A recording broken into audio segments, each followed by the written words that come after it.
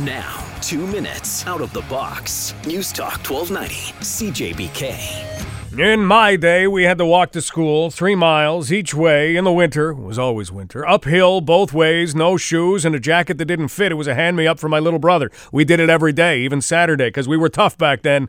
You kids today, you have it so easy. You've heard all of that before, right? Every NBA player who cares to weigh in on who had it harder and who had it worse as the playoffs continue on is sounding just like that. And there have been a lot of them. The fun bar game of which team would win has become pretty popular. You know that game. You take 2 teams from different eras and argue which one would win, a game or a series or a tug of war. With the Golden State Warriors breaking the record for most wins in a season, every team with any historical merit is defending their honor. The Showtime Lakers, the Bulls, the ABA champion Kentucky Colonels of 1975. Okay, we haven't heard from anybody on that team.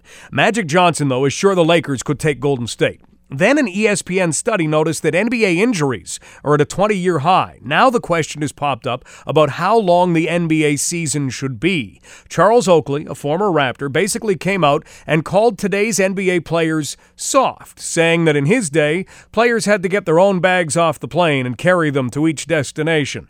The human memory is quite something, isn't it? It's quite selective, always self-serving.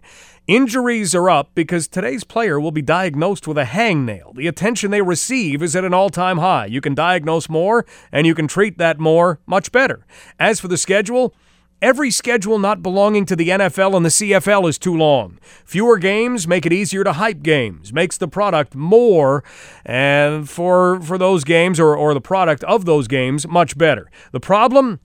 It's always what it is, money. Baseball would have reduced their schedule 3 times if it weren't for money. Hockey, too. No one is prepared to take that trim from the bottom line. Everyone remembers the tough old days when millions didn't flow like running water. And no one wants to risk changing the system to make a better product, even if it means they might jeopardize those bucks.